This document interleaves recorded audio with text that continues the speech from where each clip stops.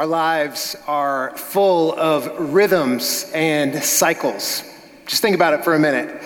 Every single day, there are rhythms that you have in your life. Every month, there are rhythms or practices that you have. Every year, annually, you may have some rhythms that you celebrate in your family. You see, rhythms and practices are built into our life. Just think about it for a moment. Think about how every day you wake and then you eat, and then some of us go to school or some of us go to work, and then every day we go back to sleep. Just think about how every year on the last Thursday in November, we celebrate Thanksgiving. We have rhythms and practices that are built into our life. Students, Every year, you start new semesters, 2 semesters each year, and you learn and you study, and then you take exams at the end of the semester. You see, rhythms and cycles are built into our life. Every April, we have that first 95-degree day, and I'm like, I'm not ready for this yet, right? Some of you guys are feeling that right now. And then there is that person that every year on May 1st, you post that Timberlake meme every year. You know who you are. You know who you are. See, rhythms and cycles are built into our life. And I think God, our God, has given us rhythms that help us remember, but they also help us to anticipate the future. We're not going to go there today. We don't have time, but as you read through the book of Leviticus in the Old Testament, you'll see that as you come to the end of the book of Leviticus, God tells his people to put all sorts of festivals and days to remember, to help them remember his faithfulness, his goodness. And today, we're going to spend some time talking about the practice or the rhythm of communion that both helps us remember God's faithfulness in the past, but also to anticipate a future kingdom, God's future kingdom when it comes, and how it will eliminate depression and anxiety and fear and addiction. That will be a good day when God's kingdom is fully inaugurated. But we have these rhythms in our life that cause us to look back and to remember the past, but we also have these rhythms or practices that cause us to find hope for the future. Now, some of us in here, all we can do is think about the future, right? Some of you guys love planning the vacation more than actually being on the vacation, right? Come on, man, you're sitting on the beach, but some of you guys, all you can do is think about the future. Some of you in your business, all you can think about is not what's going on today, but you're such visioneers, you're such future thinkers that all you think about for your family is the future. And I think that there are some good things about practices and rhythms in our life that help us to both look back, but also look forward. Today, we're going to spend our time looking at the book of Luke, chapter 22. If you have your Bible, you can open up there. If you have a device, feel free to pull up your Bible app. Luke chapter 22. We're going to spend our time talking about a meal, an annual rhythm that Jesus himself practiced. Some 3,500 years ago is when this meal was first instituted. Jesus celebrated it probably around 2,000 years ago himself. And this meal was chocked full of elements and symbolism. But what's so fascinating about this meal and why we're talking about it here today is that not only did Jesus celebrate it, but he actually took these elements and transformed their meaning. He actually redefined their meaning. So Luke chapter 22, starting in verse 7. Says, "Then came the day of the unleavened bread on which the Passover lamb had to be sacrificed. So Jesus sent Peter and John saying, 'Go and prepare the Passover for us that we may eat it.' They said to him, 'Where will you have us prepare it?' He said to them, 'Behold, when you have entered the city, a man carrying a jar of water will meet you. Follow him into the house that he enters and tell the master of the house, the teacher says to you, where is the guest room where I may eat the Passover with my disciples?' and he will show you a large upper room furnished. Prepare it there." And they went and found it just as he had told them, and they prepared the Passover. And when the hour came, he reclined at table, and the apostles with him. And he said to them, "I have earnestly desired to eat this Passover with you before I suffer. For I tell you, I will not eat it until it is fulfilled in the kingdom of God." And he took a cup, and when he had given thanks, he said, "Take this, divide it among yourselves. For I tell you, from now on I will not drink of the fruit of the vine until the kingdom of God comes." And he took bread, and when he had given thanks, he broke it, and he gave it to them, saying, "This is my body, which is given for you. Do this in remembrance of me." And likewise, the cup after he had eaten, saying, "This cup is poured out for you in the new covenant in my blood. Behold, the hand of him who betrays me is with me on the table.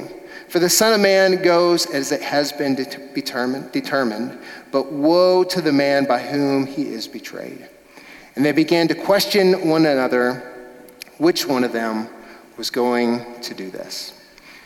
See, today we're going to spend our time talking about this rhythm or this practice of communion. Maybe you grew up in a church tradition that called it the Lord's Supper. Maybe you grew up in a church tradition or a stream that called it the Eucharist. I'm going to use some of those terms interchangeably today, but we find in our text today that Jesus is actually sharing something that only happens a handful of times throughout all four Gospels. You see, the account of the Lord's Supper or of communion comes across the same, similar, different accounts in all four Gospels. In Luke's account, we see that in his account that Jesus has been trying to tell his disciples for several chapters. He's been trying to tell them what is going to happen in these next few hours, that he is going to suffer and he is going to die for the sins of the world, and they're just not getting it. No matter what he says, they try to push back on him. No. They don't understand what's going on. And yet, when we get to the text that we read today, we find Jesus 1,000 years after the first Passover that you and I can read about in the book of Exodus, one of those first few books in your Bible, just hours before Jesus would be brutally hung on a cross, instituting a moment with his disciples, where he takes this incredibly symbolic meal, this meal that had 4 different courses, all of them so chocked full of meaning, and yet he begins to redefine what this meal would be remembered for. He begins to transform what these symbols would mean. And here's what we find. We find that the Passover meal was not just an ordinary meal. It was not a meal like you will probably have today for lunch or tomorrow evening at your home. It was a meal that took an incredible amount of preparation. Kind of think in our culture, think sort of like Thanksgiving, but kind of totally different, right? Our Thanksgiving meal, some of us, we start planning at the beginning of November. This is the kind of meal that we prepare in our culture. And this was sort of what it was like. It took all kinds of preparation. And this is why Jesus told Peter and John, hey, you need to go make some preparation. And I was just thinking about some of us in here today. This is kind of your public service announcement. Some of us, we need to start helping with the preparation for our Thanksgiving meal, right? Like some of us just show up to mom's house and we're like, this is awesome. I'm gonna go watch the Cowboys game. No, man, some of y'all need to make some bread, right? You need to bring a casserole, something like that. But here's what we see. We see this Passover meal was not just something that was ordinary. It was something that took a lot of preparation. And so Jesus sends John and Peter ahead and he says, hey, I want you to look for the guy with the water jar. Let's think about that for a second. See, Jesus has clearly gone judo ninja ahead of time. He's secretly gone off and found this guy who would set up a room that would prepare it for them. And so we see that there's these preparations that happen for this meal to take place. And we see that it is chock full of meaning. There are 4 courses. There are 4 glasses of wine that they will share together. And the head of the house at this Passover meal that would be celebrated annually, the head of the house would usually at some point during the night stand up and he would share, possibly reading from the book of Exodus, or he might even share a summary that sounded something like this. He would say, our ancestor Joseph, he was put into slavery and he was sent down to Egypt, but God had his favor. He probably would have said something like, the head of the house would have probably said something like Yahweh, right? Yahweh is God's personal name. He would have said Yahweh had incredible favor on Joseph's life. And soon his whole family came down from the land of Canaan, and as they came down, we had incredible favor. I was actually raised up. Joseph was raised up to a place of high authority, the second in position just below Pharaoh. This is what the head of the household would have said that night when it came to the story of Passover. And he would have said, our people did exactly what God had encouraged them to do. They were fruitful and they multiplied and they started to grow, and all of a sudden a new Pharaoh came on the scene. And he did not have the same favor for God's people that the first Pharaoh did. In fact, he became fearful of them, and he began to enslave them, and he began to oppress them. And God saw the oppression of his people. And so he raised up a deliverer in Moses. And Moses took the word of God to that Pharaoh. And God, through 9 plagues, this is what the head of the house would have shared that night, helped them remember. 9 plagues happened. But that Pharaoh, he would not release God's people. No. And so God brought about the last plague. And that last plague, Pharaoh was changed in heart, and he said, you go, you get out of here. And they would leave quickly. This was the purpose of that Passover meal, was to help God's people remember. Every year they would celebrate this moment. And Jesus, the night that we read about, he would have shared the similar story. You see, the purpose for us today, sitting here in a church in the Permian Basin, thousands of years later, the purpose that we take communion, at least part of the reason that we take communion today, is to help us remember. It's to help us remember. Communion is about remembering the past. We're told over and over and over again in the scriptures to remember God's faithfulness, to remember how he healed us, to remember that time that he showed up and brought financial breakthrough, to remember that time that he healed that broken relationship in our family. We are called to be a people, Jesus followers are called to be people who remember God's faithfulness in the past. But some of us in here today, we don't like to think about the past. We don't like to think about the past because that person said that thing to us and it changed us forever. That person did that thing to us, and therefore we don't like to remember the past. We don't like to remember because we've blocked it out. We've blocked out the past, and therefore we can't even have a hope for a better future. You see, in communion, we are called to remember God's goodness and his faithfulness, even amidst the brokenness of our past.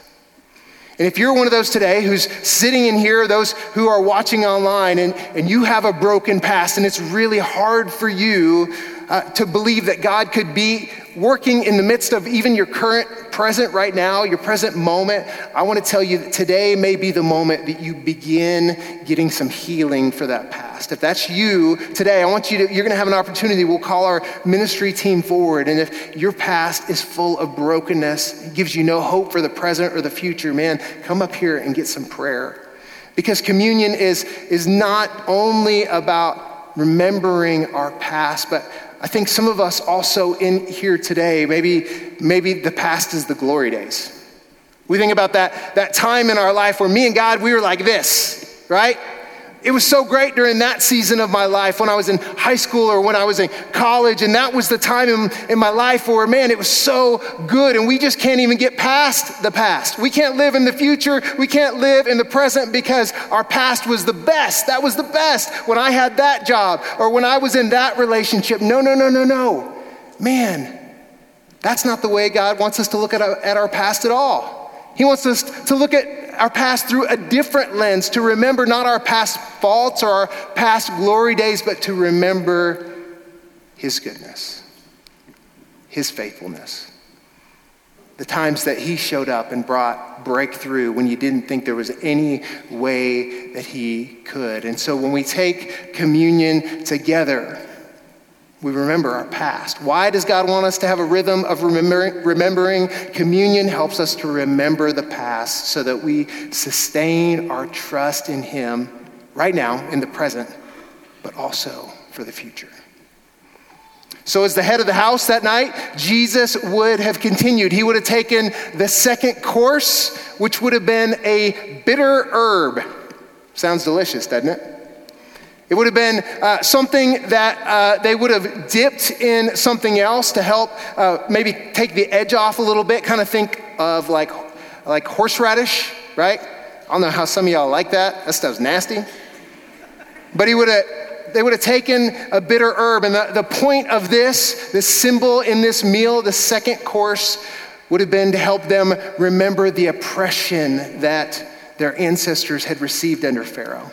How they had been a people who had been enslaved, how they had been a people who had been oppressed. And the point of this second course in the meal was to help them remember. And this is what Jesus would have done with his disciples that night. And then it was time to take the third course, the bread.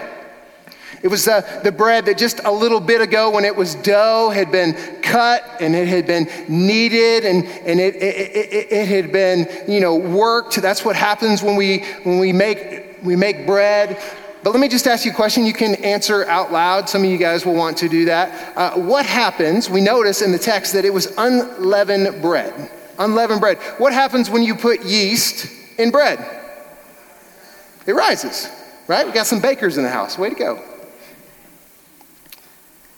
But we see that's unleavened bread. Why? Why would they eat unleavened bread? Well, that night when that 10th plague came, we see that when Pharaoh said go, they did it with haste. They had to get out of there. There was no time. And so the reason that they eat unleavened bread that night was because there was no time. They had to remember how when God delivered them, it was time to go. They had to get up out of that place. See, the Exodus account tells us that God had liberated his people.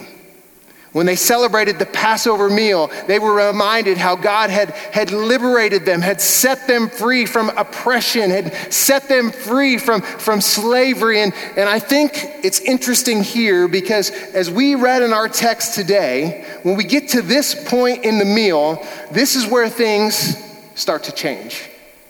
You see, up until this point, I think the disciples, they would have said, this is a pretty standard Passover meal.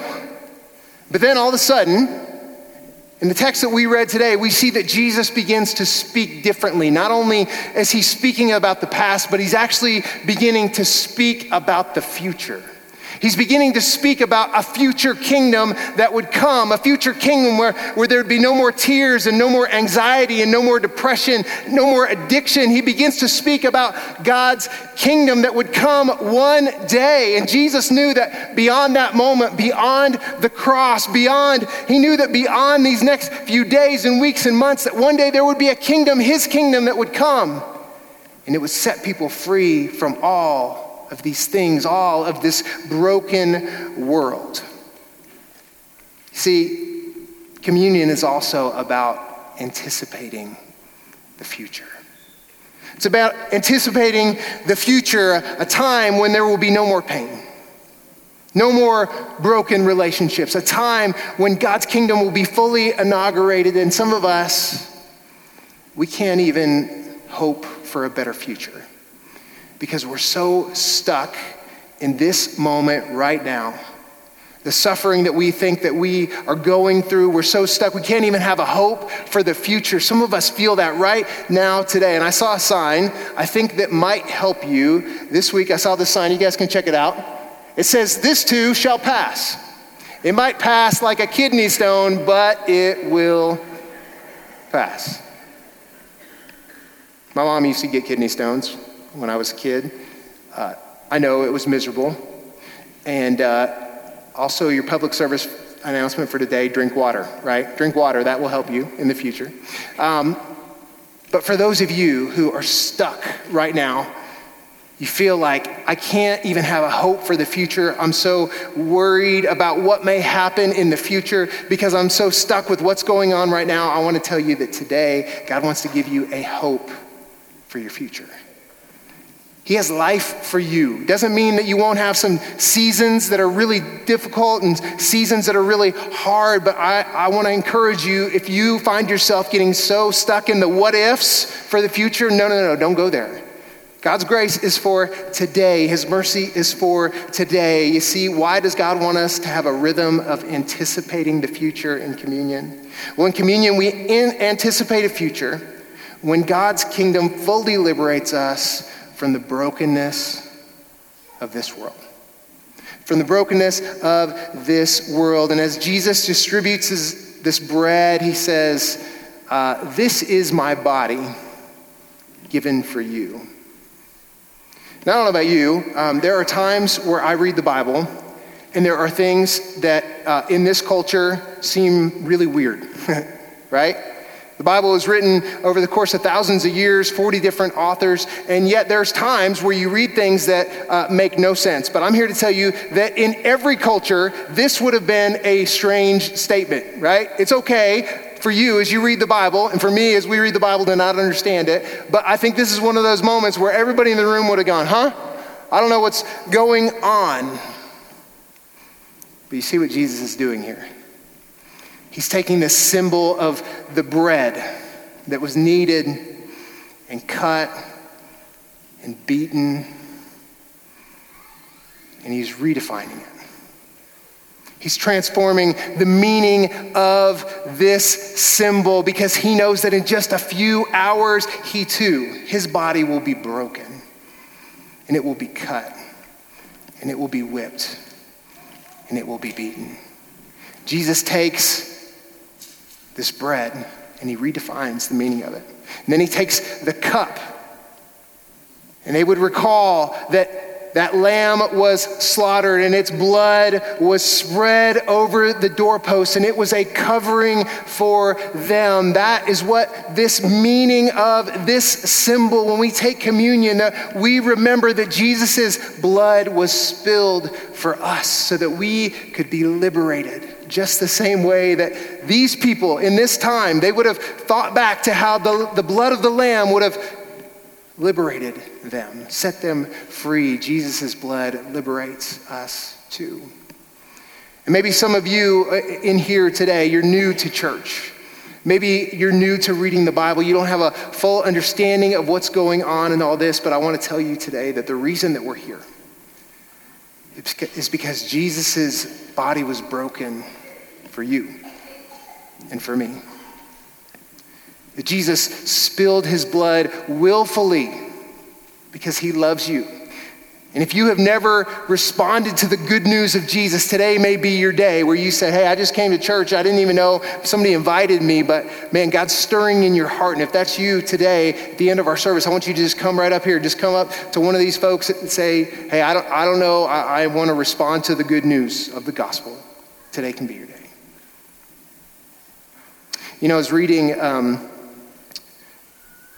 some different commentaries this week, and I was reminded how over the years of church history, there's been lots of misunderstanding when it comes to the practice or the rhythm of communion. See, some traditions believe that there is actual literally the body and blood of Jesus is in the bread and the cup that we take today. That's what some traditions say. I don't believe that. There's other traditions that would say that it is with Jesus' body and blood is actually with or under the cup and the bread that we take today. I don't believe that either. Just the way the Passover meal was symbolic, I believe that is what we are to remember Christ through his body and blood today, that it is a symbol that points us both back and forward to his future kingdom. One of the things that I noticed as I read this week, as I studied, the fourth course of this meal was the lamb. And lots of commentators, they note that in the accounts of the Lord's Supper that the lamb was noticeably absent. Or was it? See, if you're new to church, you may have never heard that Jesus is the Lamb of God who takes away the sin of the world. And this is why we cultivate this practice of taking communion in our own life. It's why we have this rhythm of remembering and anticipating. And so here's what we want to do today to finish up our service. I'm going to invite Olivia and Adrian to come forward, and our ushers are going to start passing out the elements. The Apostle Paul in 1 Corinthians encourages us as followers of Jesus to examine ourselves. And so that's exactly what we're going to do. We're going to give you about 2 minutes where if you need to just repent of something before you take communion, you can do that. Just have a moment with God. If you need to apologize, if you need to say you're sorry, if you need to repent to somebody, say, I'm sorry that I said that to you, to a brother or a sister, you can get up in the middle of the room and go talk to them right now, or you can text them, because we're called to examine ourselves. Communion is for those who are followers of Jesus. And if you are not a follower of Jesus, but you came with a friend today, I don't want you to feel obligated to take this with us at all. So we're going to give you about 2 minutes, and then I'm going to come back up, and we're going to take communion together as a church family.